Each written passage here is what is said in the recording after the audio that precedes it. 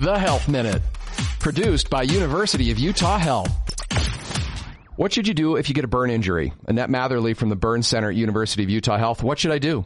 We go to our 4 C's, and those are cool it, clean it, cover it, and call for help.